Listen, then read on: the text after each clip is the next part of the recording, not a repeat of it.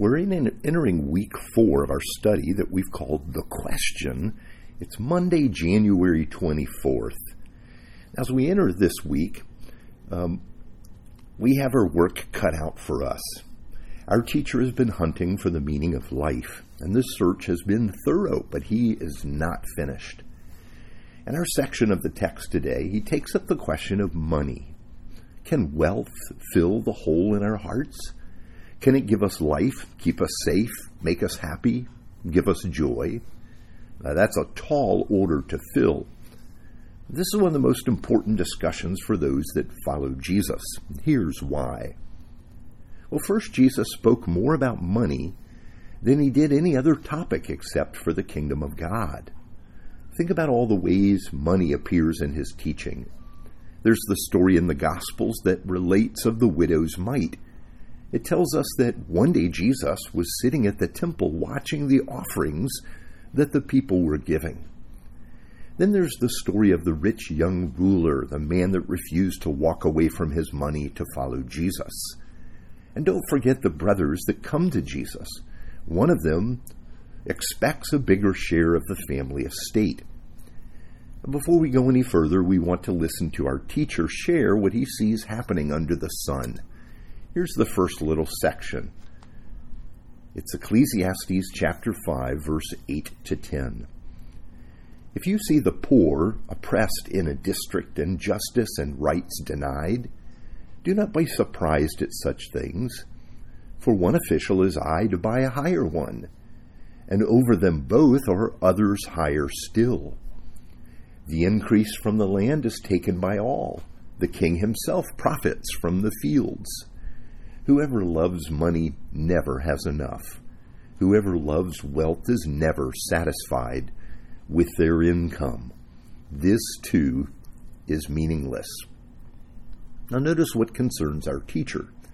It's money and the way it works in our world, and it just doesn't make sense. First, for example, our teacher talks about the oppression of the poor. Think about how people are treated in relation to their perceived wealth. Today, the poor pay higher insurance rates, get less able legal counsel, pay more for many services, and they're generally treated differently than the rich. If you are poor, you don't have access to the same quality of medical care or the same schools for your children. Our teacher says that we shouldn't be surprised by this at all. I remember a man who lived in the Philippines who related to me how his neighbor won in a local election, and in a few short months had a completely different life. New house, new wardrobe, new future. His new position gave him leverage he'd never had before, and now he was cashing in. To our teacher, this is all meaningless. He also thinks of it like this. You're struggling financially, and you get a raise. What you don't realize is that this bit of good news is not as good as you think. You've just gotten bumped into a new and higher tax bracket, and now you must give even more of your earnings to the government. You get the feeling you just cannot win. He says that if you come to love money, well, then you're really in trouble. In the pursuit of it, your own heart is taken captive. It comes to drive your life rather than God. Jesus called the love of money idolatry. He spoke very directly about serving our money rather than serving the Lord like one would serve a rival deity. Yes, this is the idolatry of money in our lives, and this leads to futility and emptiness. Now, I understand these words may be difficult for us to swallow. We see that money can make our lives a little easier, but it can't solve all our problems. He says that the problem is that the person that loves money never has enough. In many ways, we can see this too. How many of our problems do you think would be solved if you had just a little more money? And because we feel this is so, we almost always have our eyes on money. Soon enough, it becomes the primary driver of our lives. I remember getting to know a very wealthy man some years ago. He was bedridden, and his bed was positioned in front of an immense TV screen. This was before large TV screens were common to see.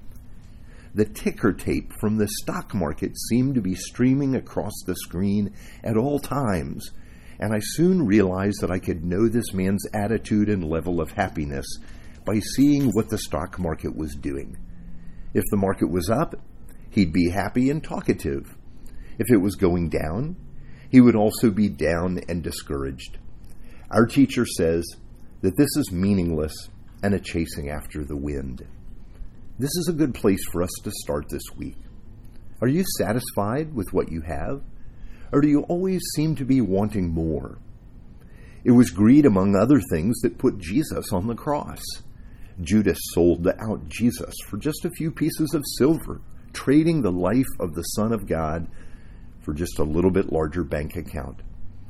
Our teacher would tell us that's not a good trade, and money is not a good God. It always keeps us afraid of losing what we have and hankering for even more. But Jesus went to the cross to free us from bondage to that which cannot save us, and to give us an inheritance that can never spoil, or fade. Let's pray. Almighty God, creator and sustainer of all things, we seek to gain the world, and in the process we can lose our very souls. Your love is better than life. Riches I heed not, nor man's empty praise. Thou mine inheritance now and always. Thou and thou only, first in my heart. High King of heaven, my treasure thou art. Amen.